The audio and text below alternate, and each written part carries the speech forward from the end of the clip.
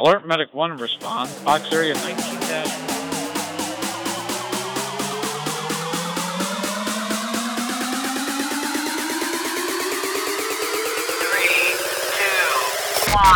You're listening to the Alert Medic 1 podcast, the premier emergency medical services podcast with your hosts Mustafa Siddiq and Ken Sanner.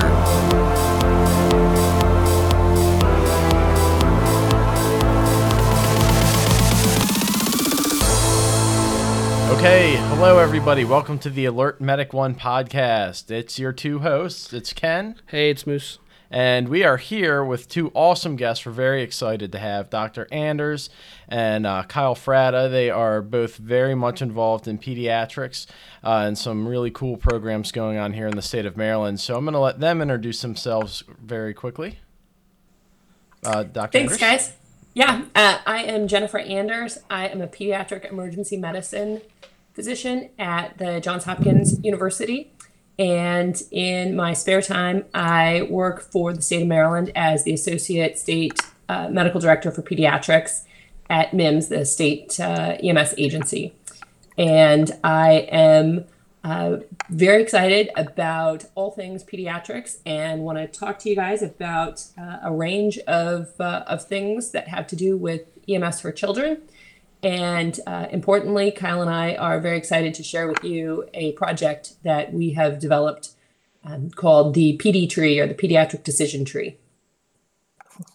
I'm Kyle Fratta. I'm a third-year medical student at Campbell University. Before that, I was a paramedic in Baltimore County for about 6 years, and I worked with Dr. Anders at Hopkins on the PD Tree project. Great. So it is awesome to have you both with us here today. And we're going to kind of take the show in two directions today. The first part, we're going to just talk about pediatric calls in general, how we should respond to those, when should we stay and play versus load and go. And the second part, we're going to talk about that project Dr. Anders mentioned, that PD Tree project. Now, as you all know, I don't disclose where I work, but what I will say is I had the opportunity when I was assigned to the training academy at my career department to have Dr. Anders and Kyle come in a couple times and talk about the pediatric decision tree, and it is an absolutely cool project. So I can't wait to get into that. My first thought with it was, I can't believe no one's done this before. Like, this is great. So we'll get into the nitty-gritty with that here in a little bit. But the first thing I wanted to talk about are pediatric calls in general. When we think about those as paramedics, as EMTs, pediatric incidents are one of the most stress and anxiety-inducing incidents that we can have. We get the jazz hands, we get shaky, our heart rates go up. Why is that? So I'm going to throw that to Dr. Anders and Kyle. What do you guys think? So personally, I definitely agree with you. As a paramedic, that were definitely the most anxiety-inducing calls for me.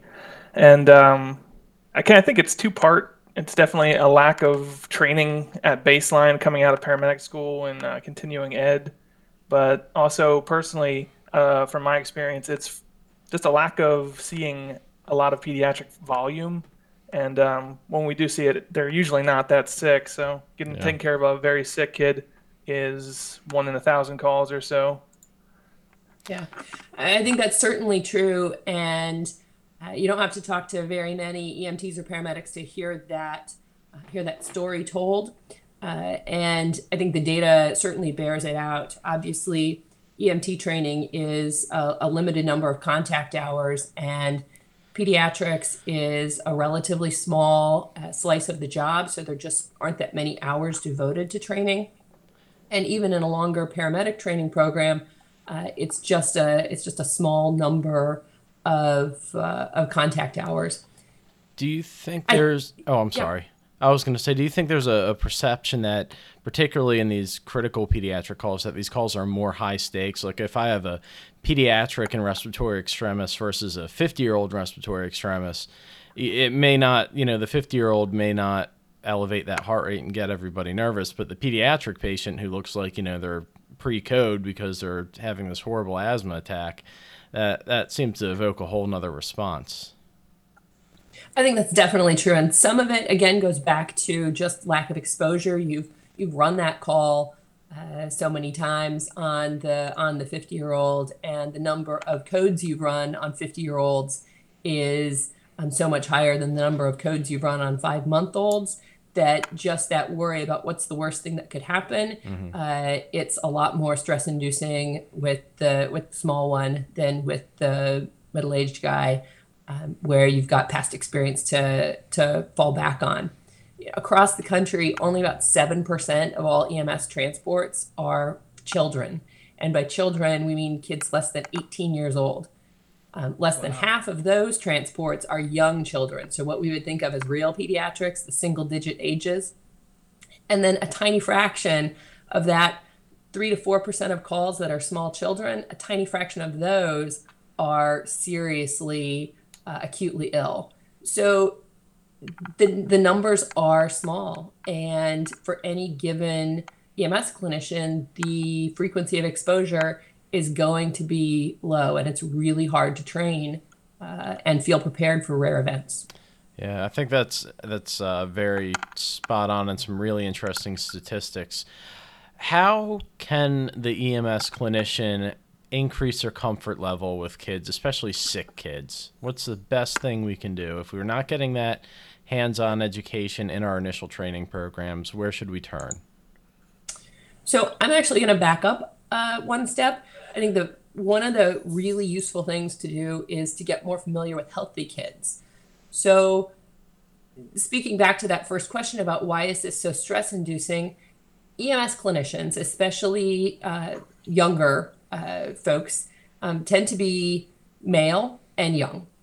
And if you don't have kids at home, if you're not a parent yet, or if you haven't been put in the situation of doing a lot of childcare for young siblings, it can be really difficult to know what's a normal 5-year-old like. What is a 2-year-old supposed to do when they stub their toe? And the communication barriers and the stress of just having a healthy crying child in the back of the ambulance with you is going to raise your blood pressure. So having whatever exposure you can get to kids is helpful. The other things, though, you can do to get more exposure to sick kids would be to put yourself in situations where you can be with them. And I think wherever there may be opportunities for continuing education, whether that is didactic training or simulation-based training or actually getting more clinical exposure either in pediatric emergency departments or in I understand they're not as frequent as I wish they would be, but opportunities to go into a pediatric anesthesia suite and do airway management in children. Wherever we can get more exposures and opportunities for ALS providers especially, I think we can increase that confidence and increase that skill set. That kind of brings up an interesting point, and it's kind of tangentially related to what we're talking about.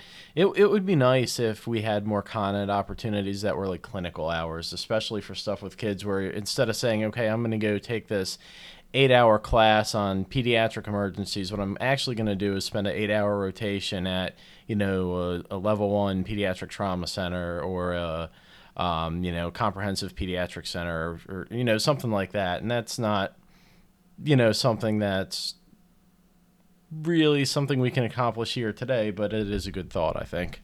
Yeah. So and that's what I was going to comment on. 100% full disclosure. Even now that we're talking about it, there's like a little level of anxiety that, it just automatically comes up. Right. So kids, when we're dispatched for the cardiac arrest, as we're talking right now, I'm thinking of calls that I've been on where I react completely differently when it's a 73-year-old arrest versus a 33-year-old arrest versus a 3-year-old arrest, right? And it's just that stress has created like a sensitization loop in my head. And the only way I can think about breaking that is additional training, right? And throughout the podcast, a bunch of episodes that we've recorded, a repeated theme keeps coming back, which is more education, right? And I'm going to go off on a little bit of a tangent here, but we're functioning as independent providers in the field. Our equivalents have a ton more training in the hospital, right? At a minimum, they're master's degrees as, physician's assistant or NPs. But we're arriving on scene and we are, we have these acute kids that are really sick.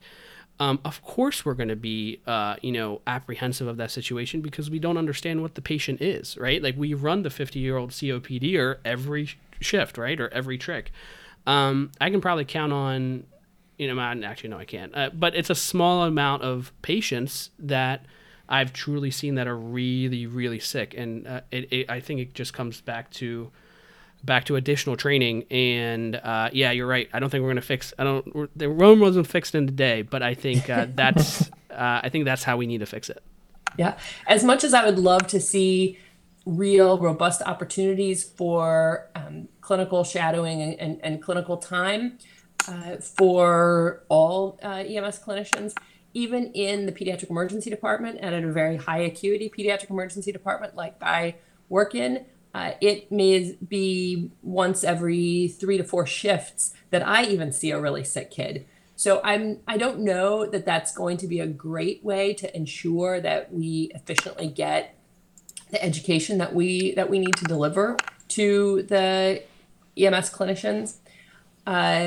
Because I'd hate to have somebody come and spend 8 hours with me, and the worst thing we see is one kid with a moderate case of croup. You just described my whole pediatric clinical experience. We didn't see. I don't think I saw one sick kid at Upper Chesapeake. I was all the sick kids I saw were when I was riding in Baltimore City. And kind of on the lines of what Moose was just saying, or actually what you said, Dr. Anders.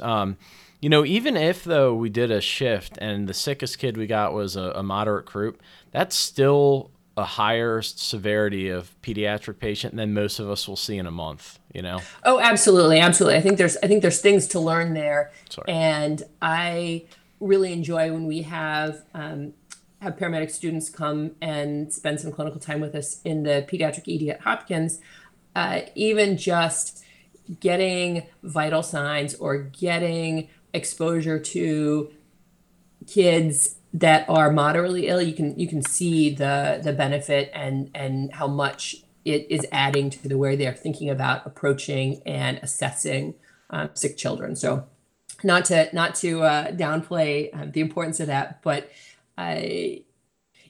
signing up to spend a shift with me and expecting that you're going to see even one critically ill child or code is a real crapshoot. So the way that I think we can make sure that our EMS clinicians get exposure to those sorts of things would be in simulation, when we can plan ahead and schedule to have a moderate fidelity or high fidelity situation happen. We have a variety of organized programs that are already doing that. In particular, the Pediatric Education for Pre-Hospital Professionals, or the PEP course, that the AAP and ACEP jointly endorse, is pretty well distributed around the country in almost every state. I don't know how many hundreds of courses are run each year, but it's some number in the hundreds. And we run them in Maryland on a semi-regular basis. I think those sorts of courses where you can get exposure to case-based scenarios and simulation training on the pediatric high acuity skills are really helpful. The other major program that is rolling out across the country, part of the EMS for Children federal program, is a state partnership in every U.S. state and territory. And one of their key performance measures that they've been tracking for the last 3 or 4 years is the establishment of what they call a pediatric emergency care coordinator in each EMS operational program. So in Maryland, we call our PECs pediatric champions, and they are point people to provide local educational opportunities, because in order to get this education out to the large number of EMS clinicians, we've got 20,000 EMTs and paramedics across the state of Maryland. I'm sorry, EMTs, CRTs, and paramedics across the state of Maryland. We need to bring those drills into every station and have them available where the clinicians are not expect that everybody's going to cycle through a classroom or a clinical shadowing opportunity. We've got to take the education to the EMS clinicians. Cool. All right. So kind of moving on from there, we've talked about some of the anxiety that, these high priority calls cause us, which leads, I think, a lot of the time to load and go, even when that's not appropriate. So what I'd kind of like you to break down for us is, when should we absolutely load and go, and when should we actually stay and play and try to fix the problem, or at least stabilize the patient a little more? So when I was thinking, the load and go versus stay and play, I think personally, a pretty large group of the children we take care of can be at least in some way addressed on scene. And looking through some of the past literature, especially between all kids and especially kids in arrest, really taking care of the kid at the site has been more beneficial in cardiac arrest and getting ROSC and getting good neurologic outcomes. And when you think about the number of calls we get, the highest probability is going to be a kid with a seizure or asthmatic, possibly some type of airway obstruction. And these are all things that we are capable and within our scope of practice to take care of at the scene. Yeah, so that's what I mean, and we kind of talked about it before we started recording, but I think this is a discussion right now, right, at the state level, of what is there a set amount of time, and how do we break that that reflex that many people have to just load the kid up. I think it's a proven fact that we cannot do adequate interventions in a moving ambulance. Right, like whether it's compressions, whether it's starting an IV, and any like ALS, higher level ALS goal, you're not going to be able to efficiently do, and safely do, right? And I think back to calls that I've had where, it's been, I've shown up and there's people there already, the stress of the scene is already up, and you have people that are carrying a kid to you that is in full cardiac arrest, right? And because of the culture, because of the quote-unquote accepted practice right now, I questioned myself of, hey, should I be moving right now, right? But no, I mean, the appropriate care is, if you all the literature shows, and I think practice has kind of moved, that if you have an adult in cardiac arrest, you are staying and giving them high-quality CPR until you get either ROSC or you hit a particular point. And please don't shoot me, Dr. Anders, but the physiology at this point doesn't change, right? A heart is a heart, perfusion is perfusion, right? Like compressions are compressions. Yes, I'm sure at very detailed things there are changes, but what I'm getting at is you should be showing up and starting compressions on these kids, right? If there's one answer to your question, when should we not load and go, it is absolutely the child in cardiac arrest. A child in cardiac arrest needs their airway opened and some ventilation. Mainly by that, I mean bag valve mask ventilation and chest compressions.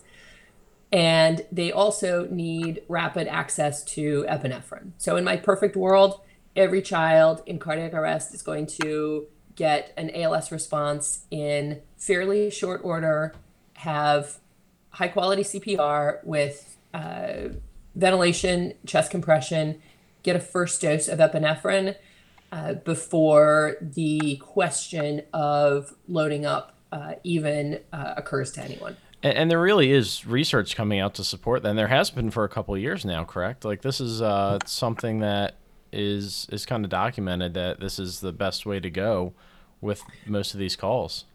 There's really strong research on that. There have been a couple of really important studies come out in the last couple of years about out-of-hospital cardiac arrest and EMS care in children. So the first one was published last year and has really strong evidence that early epinephrine matters. So that was published in Circulation in 2018. Hansen was the lead author on that.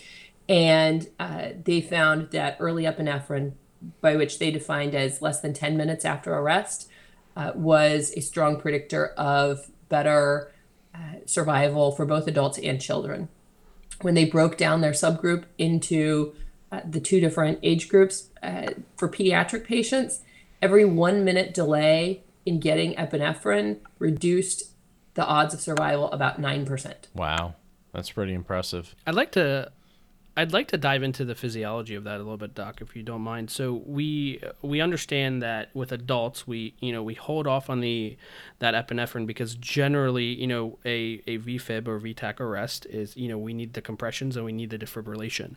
But the incidence of VTAC VFib arrest in pediatrics is way less, correct? Yeah, and generally, if we do see it, it's probably a congenital heart defect or something like that, correct? I guess an outlier would be maybe a lacrosse goalie or something who got hit in the chest, right? Komodo cordis. Yeah, but apart from that, you're not going to see it. And to further on that point, these arrests are, and I don't know if this is true, but I've always been taught that generally pediatric cardiac, and Ken taught me, by the way, he was my paramedic instructor, so if this is wrong, it's his fault. If a kid is in arrest, generally you should be aggressively looking at the airway to see if it's an airway issue. Is that correct? Yes. Okay. So for children, most of the time, cardiac arrest is an end process that started with respiratory compromise and hypoxia. Okay. As opposed to adults who are having primary cardiac events, ischemia, for the most part. In kids, once they arrest, the algorithm has still gone to the CAB and compressions first, but the airway is not far behind. So where we have the option for hands-only CPR in adults, the AHA does not endorse any compression-only CPR for pediatrics. So do you think that again, like kind of diving into the physiology, obviously, epinephrine is the catecholamine that's working, to increase cardiac activity, right? But in pediatrics specifically, do you think it's beta-2 activity because of a respiratory etiology has anything to do with, increased effects in kids? Or is it like, I guess we No. need to have, no? Okay. No. Okay. It's an interesting question, and there may be something there, but you see ROSC within a matter of a minute or two. And when we use epi for kids in severe respiratory distress that are sort of respiratory arrest, those asthmatics that are going down the tubes, it just doesn't improve their respiratory status that fast. It's reasonably fast, but it's not instantaneous. The charge that epi gives to the heart seems to be an independent thing. Cool. Thanks. Yeah. Do you have anything else you want to talk about with before we jump into the PD tree? No, I'm good. So fair warning, this is really going to tick you guys off. I think I didn't even know PD tree existed until Ken asked me if I wanted to do an episode on it, and I consider myself a well-versed, educated paramedic, and I guess I just never worked in a jurisdiction that used it. Like, I didn't even know it existed until Ken was like, hey, you want to do an episode on pediatry? I'm like, yeah, sure. What is it? What the heck is that? Yeah. So, I would Fair throw enough. it to the two of you basically like this. We have a listening audience around the country. So it's not necessarily just Maryland And the world. And the world. Yes, and the world. I can show you the Please. stats. I would like to see that. So how would you explain the PD tree, the pediatric decision tree, to the EMS clinician who is unfamiliar with Maryland EMS? Absolutely. So the concept here is that transport destination matters. I'll back up a little bit and just give you a couple more statistics. EMS provides some sort of treatment or procedure to about 25% of pediatric transports. So that includes giving oxygen, doing an albuterol treatment, any kind of IV start fluids, medications, about 25% of the time. We've looked at Maryland specifically, and then similar studies in other states show approximately the same kind of rate. About 40% of the time, EMS transport bypasses the closest hospital and chooses another facility of a perceived higher capability level for a pediatric patient. So that means about twice as often as you give any kind of drug or oxygen to a kid, EMS is making a transport decision that does have impact on their care. And it matters where they end up, because if you go to a local hospital, you go to the closest hospital to the scene, and they're not able to take care of the child, they arrive, they get registered, they get that little wristband put on, they take a history, the nurses do their triage that takes about 25 minutes, it seems these days. And somebody comes in, finally says, oh, heck, we don't have the kind of surgeon that will operate on this kid's broken arm. We're going to need to call another hospital and transfer him over there. So they make phone calls. The commercial ambulance is arranged. It's going to transport the kid from hospital 1 to hospital 2. The whole process in a best case scenario is probably going to add 2 hours to the day for that family. That is a lot of time and stress where the kid isn't getting the care that they need.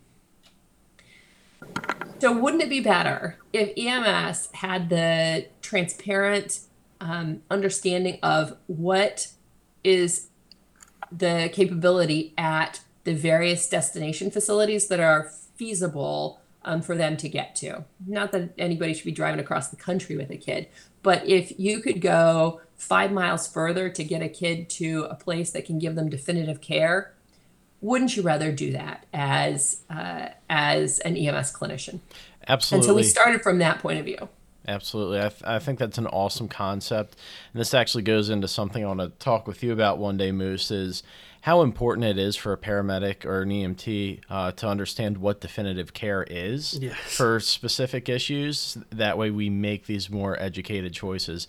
But in the lack of that ability or knowledge for some people, I think having something like an algorithm or a decision tree where you can work down and say, okay, this patient meets category X, we need to go to the comprehensive or the specialty center. I think that is just, it boggled my mind. Like I said at the beginning of this, such a great idea. How did no one think of this before? Which kind of brings me to my next question. Is there anything else like this out there, or is this like really a novel idea that you guys had? So it's not exactly a novel idea. It's been going on in EMS for a while, especially when you look at stroke centers and STEMI centers. There's even people who do direct transport protocols for geriatric patients and psychiatric patients. It's never been extrapolated to pediatric patients. Right, and that's what I meant in regards to peds. You know, it's like we've always had this for trauma, and you know we have other specialty centers, but I guess not always had it for trauma, but you know, over the past 10, 15 years, it's been around. Just the idea of having something like this for peds, it's just such a great idea. You know, I mean, to me, I'm newer to the game of EMS, but just makes sense. Right? Yeah. If you have a STEMI patient, you're not going to take it to the non-STEMI capable hospital, right? So Right. I mean, it's really cool that a system like this exists. If only I worked in a place that used it. I think part of the delay is that with a STEMI patient, those patients are pretty likely to have serious outcomes, either death or long ICU stays. Similarly with stroke patients and with high mechanism trauma patients.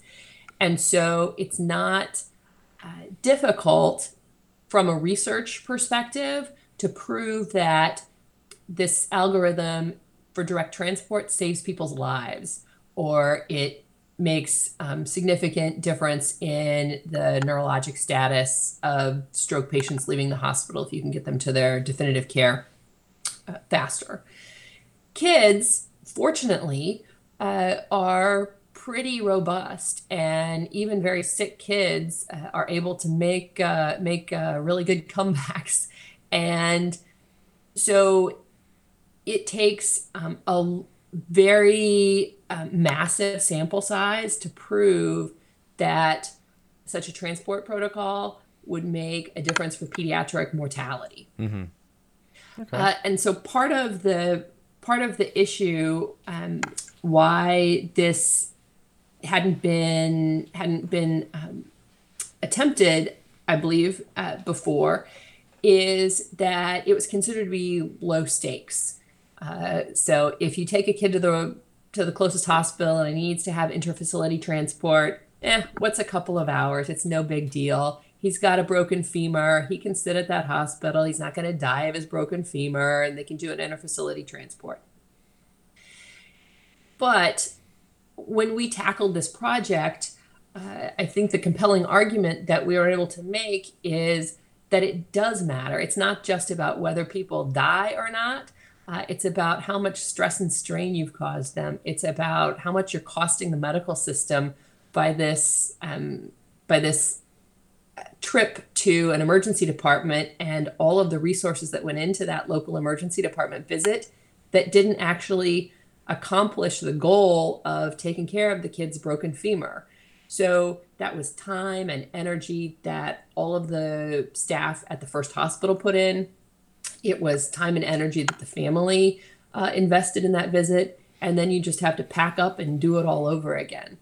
And that's a harm. We also know from looking at the data that kids are less likely to get pain medication if they're taken to hospitals that are not really comfortable dealing with them. So kids with serious orthopedic injuries that go to kind of local hospitals and then get transferred to a definitive care site get less pain meds than kids that go straight to a site that is comfortable and capable of taking care of their injury.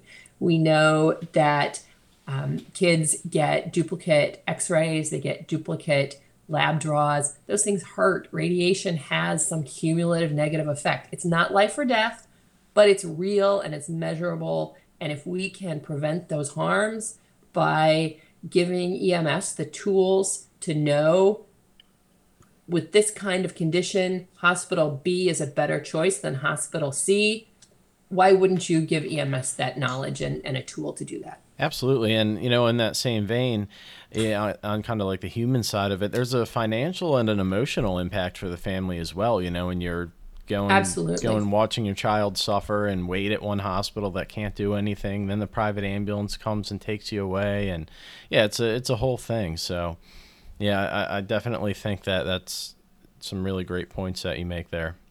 So what's the outcomes? Like, what has there been any quantitative research that you all have conducted after launching this? Like, how's it going? I cannot tell you that yet. We are still in our pilot year. So we launched the PD Tree in 2018, but because of some issues of Maryland changing over our electronic medical record that's used by EMS, we didn't get universal data collection until the end of 2018. So we are in the tail end of our 12-month pilot phase. And at the end of this calendar year, we will have our opportunity to crack open the data and see if those bypass and transport patterns have changed and really look at what the impact has been on kids. Okay. And another PD Tree question for you. Yeah. Could you kind of break down the categories or levels of facilities available for the EMS and we clinician? can put up I'll put a screenshot of the protocol too when we publish the podcast. Oh, that sounds terrific. Kyle, Okay. do you want to take this one? Sure. So we have broken down hospital availabilities from specialty and trauma centers as one group, comprehensive centers as another, regional, and we also have on the tree the closest facility for certain issues that need to just go directly to the closest facility. Okay. So actually, Jen, could you take this over? I don't have the notes for the specifics. Oh, nice. Sure. So the way we defined hospital types was hospitals that are designated trauma centers, designated specialty care centers, like burn centers. And in Maryland, we've got hand centers and eye centers. We've got all kinds of centers. So there are certainly patients that are best served at those trauma and specialty centers. The sort of universal categories that we also laid out were comprehensive pediatric centers, which we defined as places that had pediatric ICU capability, regional pediatric centers, which are defined as those that have pediatric inpatient units, or they have a 24/7 board certified pediatric folks in their emergency department, and then local pediatric receiving facilities. Okay. Very good. Thank you. We're kind of looking at your protocol right now, just going through it. And, one thing that strikes me is that it's actually spelled out under these levels of care what sorts of patients need to go to what kind of what kind of facility. So, you have for the closest ED, you have stuff like cardiac arrest, can't establish an airway, stuff like that. Specialty center, you have the stuff you mentioned, cardiac arrest with ROSC, eye injuries, hand injuries, burns, trauma centers, trauma category patients. One thing that I may have missed, did you mention the patient's medical home facility? I did not, but we did. That was felt to be really important to include, that if a patient has a chronic condition, that they need specialty care for that condition to get them to their medical home. Obviously, there are kids that have epilepsy and they've got a neurologist at the big hospital in Baltimore. But if what they have is a laceration on their knee, you don't have to drive them all the way to Baltimore for that. Right. But if they're having status epilepticus, maybe they do need to go to where their neurologist is. Right. So it does direct a kid having an emergency related to a chronic condition at a specialty center, that they go back to where their specialist lives. Cool. And I'm not going to read the whole thing, but just to give we'll post it. We'll probably do a screenshot of this and we can post it. Is that allowed? I don't know if that's allowed. I don't know. Well, it's public. For the listener, comprehensive care stuff like DKA, altered mental status under 2 with no seizure disorder, joint injury with deformity, long bone deformity, and regional is stuff like ALTI or BRUI. Seizure requiring medication administration, stuff like that.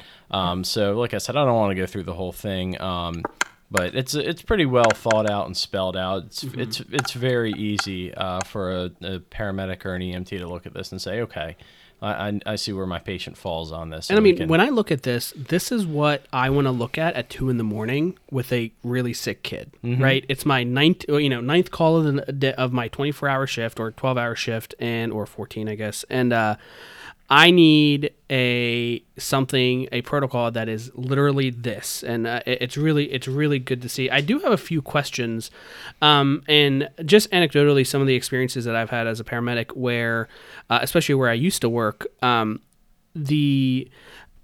it kind of ties into what you said previously, Dr. Anders, of the tax that it puts on the system, but which some people use as an excuse not to transport to definitive care. But when you take into perspective the larger effect it has on the medical system, and I can explain that a bit. So, example A, you have a 7-year-old who has a history of epilepsy, right? And they're seen at Hopkins downtown in Baltimore, but you are 2 hours away.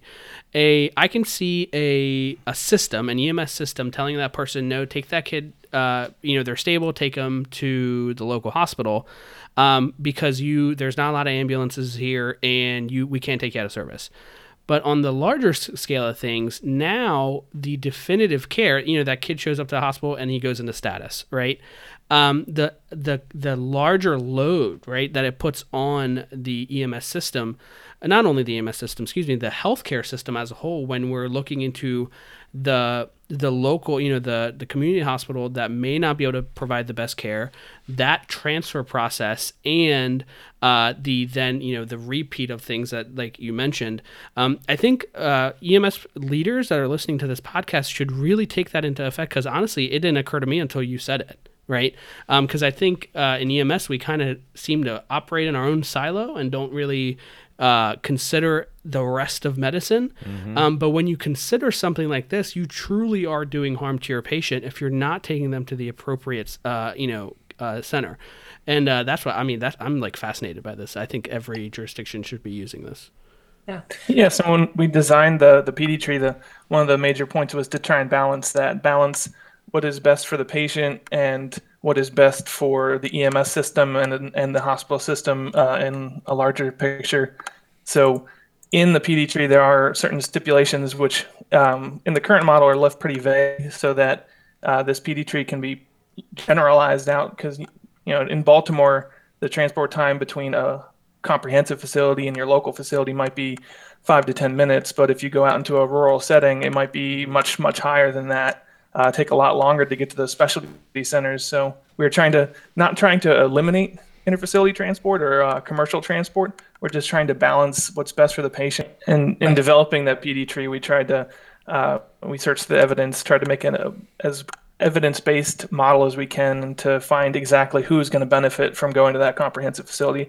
Not everyone who's like a little bit back and forth. Should this kid go to a comprehensive? Should they go to a close facility? Needs to go, but the kids who need to go, we're trying to siphon out who's going to benefit from going. And to kind of speak to how comprehensive you guys were in creating the pilot program for this, you actually set this up that it's being trialed not only in an urban jurisdiction, but also a suburban and a rural jurisdiction. So you can really see the effect on the different communities across the state.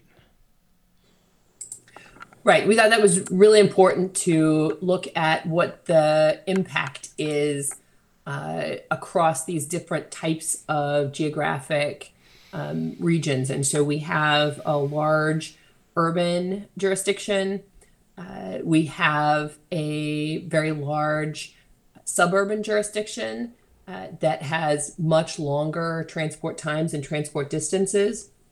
And then we have a very rural jurisdiction that has a total of about 200 pediatric transports for the whole year.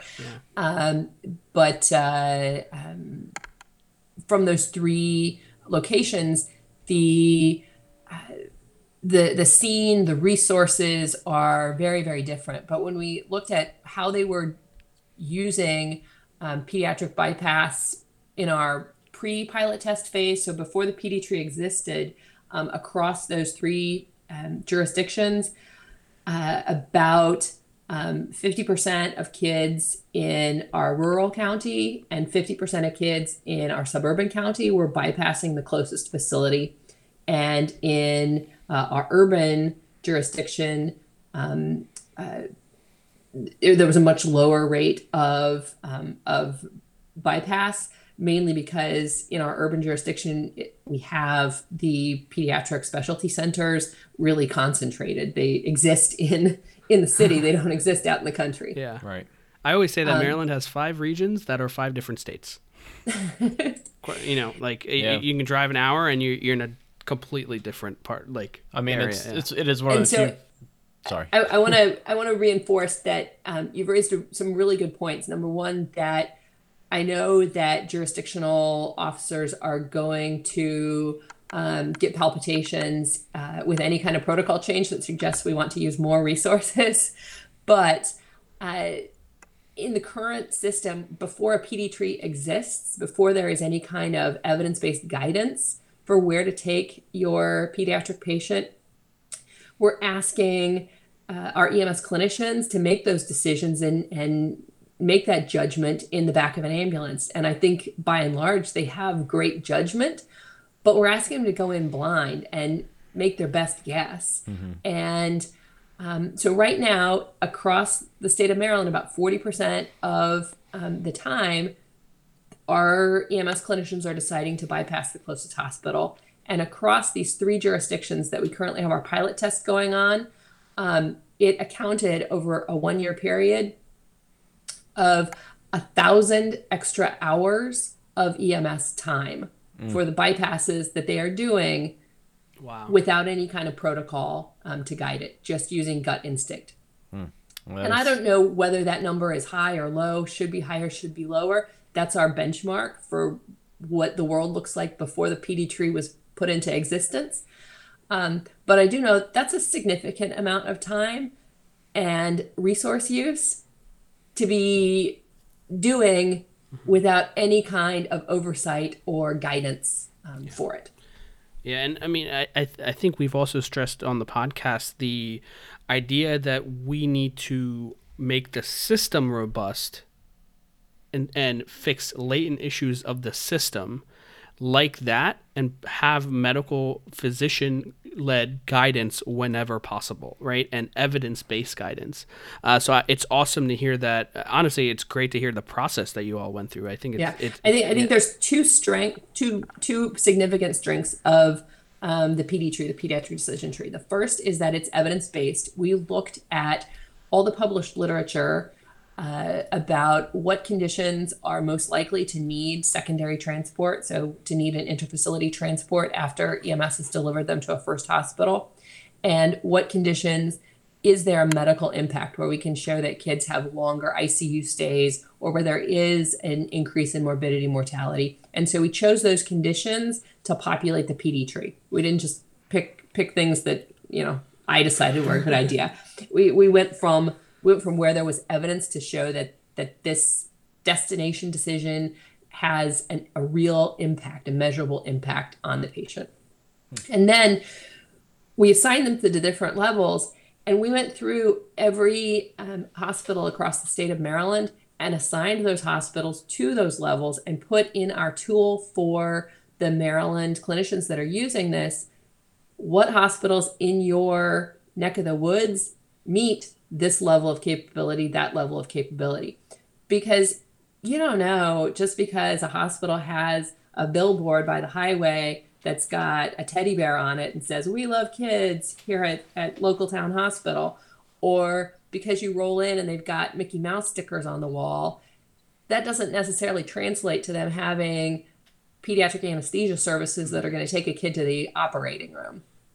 And so we were asking our EMS clinicians to make these judgments based on completely unsupported evidence. It's basically how nice the triage nurses were when you rolled in. If they scowled at you and you brought a kid in, you're like, well, I'm not going there again. We won't get into that. Hey, the pediatric nurses are usually pretty nice. Or if it looked child friendly.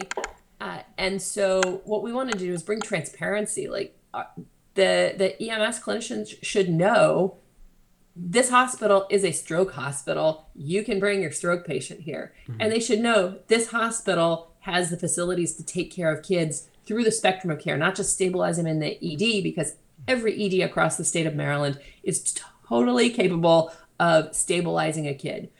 But are they going to be capable of admitting them when they need to be admitted or doing the procedure that they need to fix their broken bone? Mm-hmm. And I want to put that information into the hands of our Maryland EMTs and ALS providers. Okay, cool. Moose, do you have anything else? So I have a few pediatric related questions that have always just been burning. They have nothing to do with Peditree. All right, shoot. If they're random, then don't worry about it. I'll just edit this part out. So number one for me is pediatric pain assessment when they can't talk to me. Right. And I feel like kids are just crying all the time. I don't have kids. I have a nephew who I hang out with for an hour and then I give him back. So do you have any pearls for the average EMS clinician who's you have a crying kid, but you don't know how much pain they're in, what are some tools to do that? Oh, wow. That is an excellent question. That was my actual first area of research inquiry back when I was a pediatric ER fellow back in Chicago. There are not great tools for the child who isn't able to communicate verbally. Basically, we have two options. One is to make your best guess. And the other is a scientifically validated tool called the FLAC scale. It stands for face, legs, arms, crying, and consolability. And it's like an APGAR score, so you get 0, 1, or 2 points on each of these 5 different areas, and then you add it all up, and you get a score between 1 and 10. You need algebra and a calculator to figure this thing out. Yeah. It never struck me as being something that was useful for emergency department use, let alone for EMS to use. So my best answer is if the child has an obvious traumatic injury, if they have a burn and they are crying, give them some pain medicine. You are not going to harm a child with one dose of a narcotic if it turns out to just be a sprain, but they were screaming and crying. No harm, no foul. So in cases of trauma, I would definitely err on the side of treating any kind of crying as potentially painful. Sorry. I was just going to ask your opinion on intranasal fentanyl for pediatric patients. I am a huge fan. In fact, we changed the Maryland protocols this year. I'm very proud that I went to protocol committee and said across Maryland, let's make fentanyl our primary narcotic pain medication, and morphine was bumped back to optional status because we saw across Maryland that in jurisdictions that had fentanyl, when it was still an optional drug, about twice as frequently people were getting a narcotic pain medication in those jurisdictions compared to the ones that had morphine only. I remember having to start an IV is a huge barrier to getting pain medicine into a patient, especially a pediatric patient. So the ability to do intranasal fentanyl is a dramatic improvement to giving kids initial pain control. So you've alluded to two other questions that I have. Mm-hmm. I have a total of 4, unless I think of something else. So first, access. Any pearls for pediatric access? And I think of calls where it took 3 of us, right? So any pearls with that? Getting vascular I am access. the wrong person to ask. Fair enough. I usually turn it right over to an experienced nurse or paramedic. Fair enough. Kyle, you got anything? I wish I could help you out there, but I'm in the same boat of asking that same question. Fair enough. Sometimes it's just really difficult. Yeah. And so where we can and give medications by other routes, we should. So the most common medications and the most important things I think we can do, certainly these are the 3 most common drugs given in Maryland. Number 1 is midazolam for seizures, can be given intramuscularly. Get the drugs in as an injection, and don't worry about the IV start. For epinephrine in cardiac arrest, put in an IO and push that drug, and don't worry about IV start. And for narcotic pain medicine, you've got the intranasal route for fentanyl. The going on to pediatric dosing, any I know with like things like Hantevi coming out and stuff like that, any preferred strategies that you prefer for EMS? I don't have a particular strategy that I would promote. Certainly having some kind of peripheral brain is incredibly important. I don't carry all those drug doses around in my head, and I don't rely on mental math to do my dosing. So in the hospital, we have a big binder in our code room that has a page for every kilogram of weight up to, I think, 20 kilograms, and then it goes in 2 kilogram increments after that. And we flip open to a page, and it tells me the dose of midazolam for a patient of this weight, and the dose of epinephrine for a patient of that weight, and a dose of atropine for a patient of that weight. And it goes through the 20 most frequently used medications in our trauma and critical care bays. The high acuity patient who needs emergency drugs is not the time to be fiddling around or trying to do stuff from memory. Yeah. So I'm familiar with the Hantevi product, and it's a commercial device, so I'm not allowed to have any official opinion about it from my position at MIMS. But several Maryland jurisdictions are using it, and I've certainly seen plenty about how it works from other sort of national sources. And whether it's that or there are free apps that are available locally, the Children's National Medical Center has an app that is free to download and use. Other kind of pocket cards, whatever sort of peripheral brain somebody can access, that is the way to go. Cool. Do you have anything that you use, Kyle? No, I don't, but I definitely want to parrot that. I remember, especially as a young paramedic, always feeling very pressured to know this stuff off the top of my head, and being between my own self pressuring myself and some of the older paramedics. But like she said, it's not the time to be trying to pull this out of your memory. It might feel awkward pulling out a calculator or pulling open the book, but it's the best for the patient.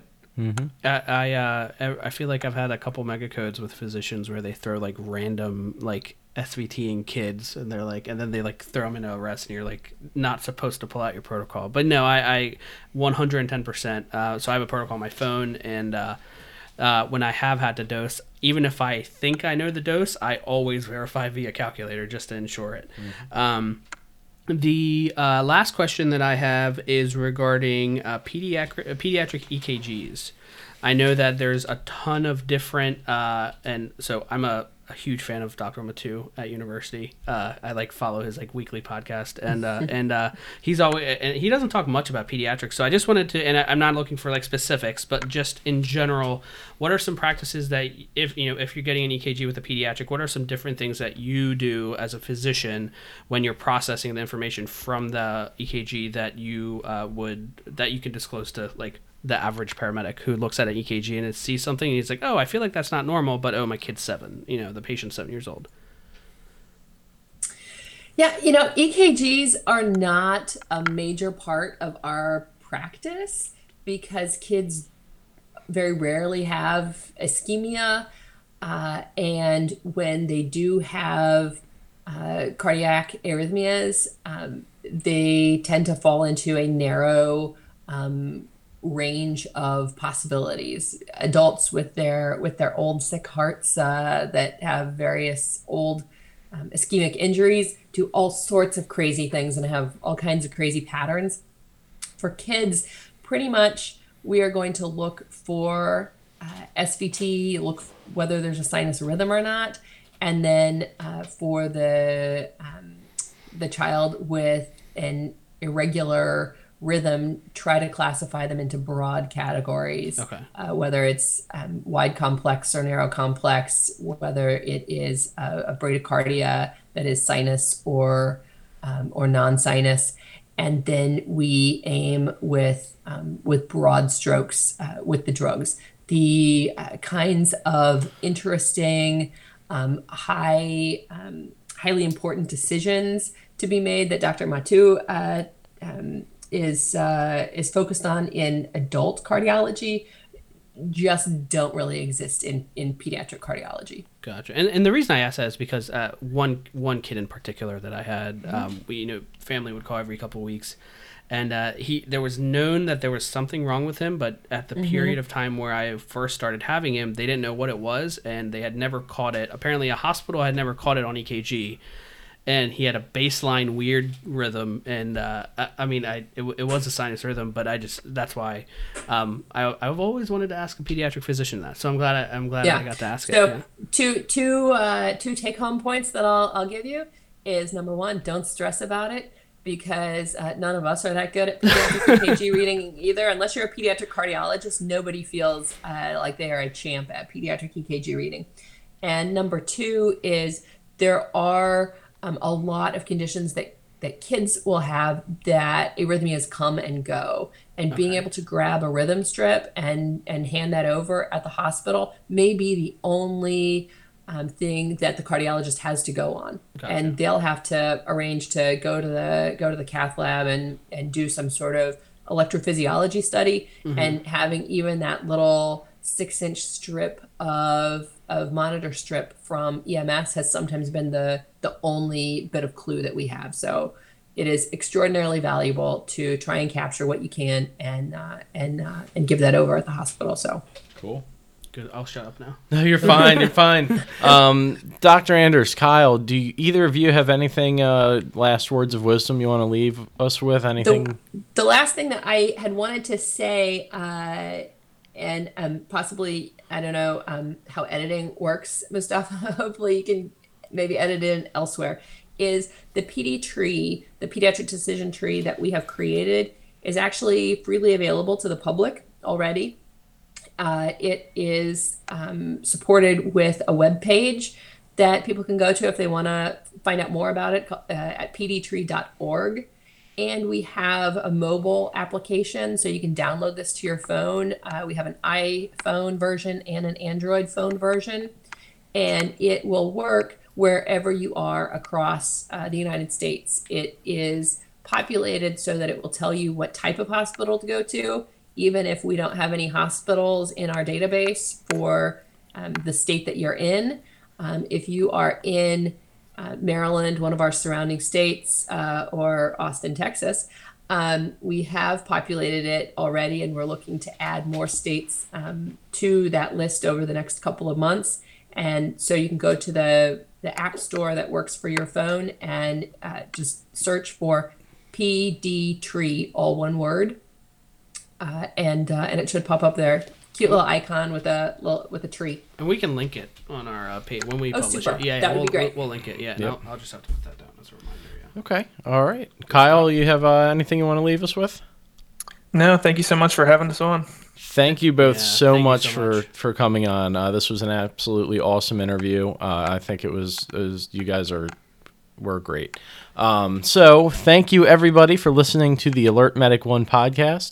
Don't forget to check out our website, www.alertmedic1.com. We have lots of content on there, lots of articles. We try to push out new content as quickly as we can for you. Check us out on Twitter, alert_medic1, at alert_medic1, Facebook, alertmedic1. Please leave us a rating, subscribe to us on your podcast app of choice, leave us a review, and we'll see you all next week. Have a good night. You've been listening to the Alert Medic One podcast, the premier emergency medical services podcast with your hosts Mustafa Siddiq and Ken Sanner.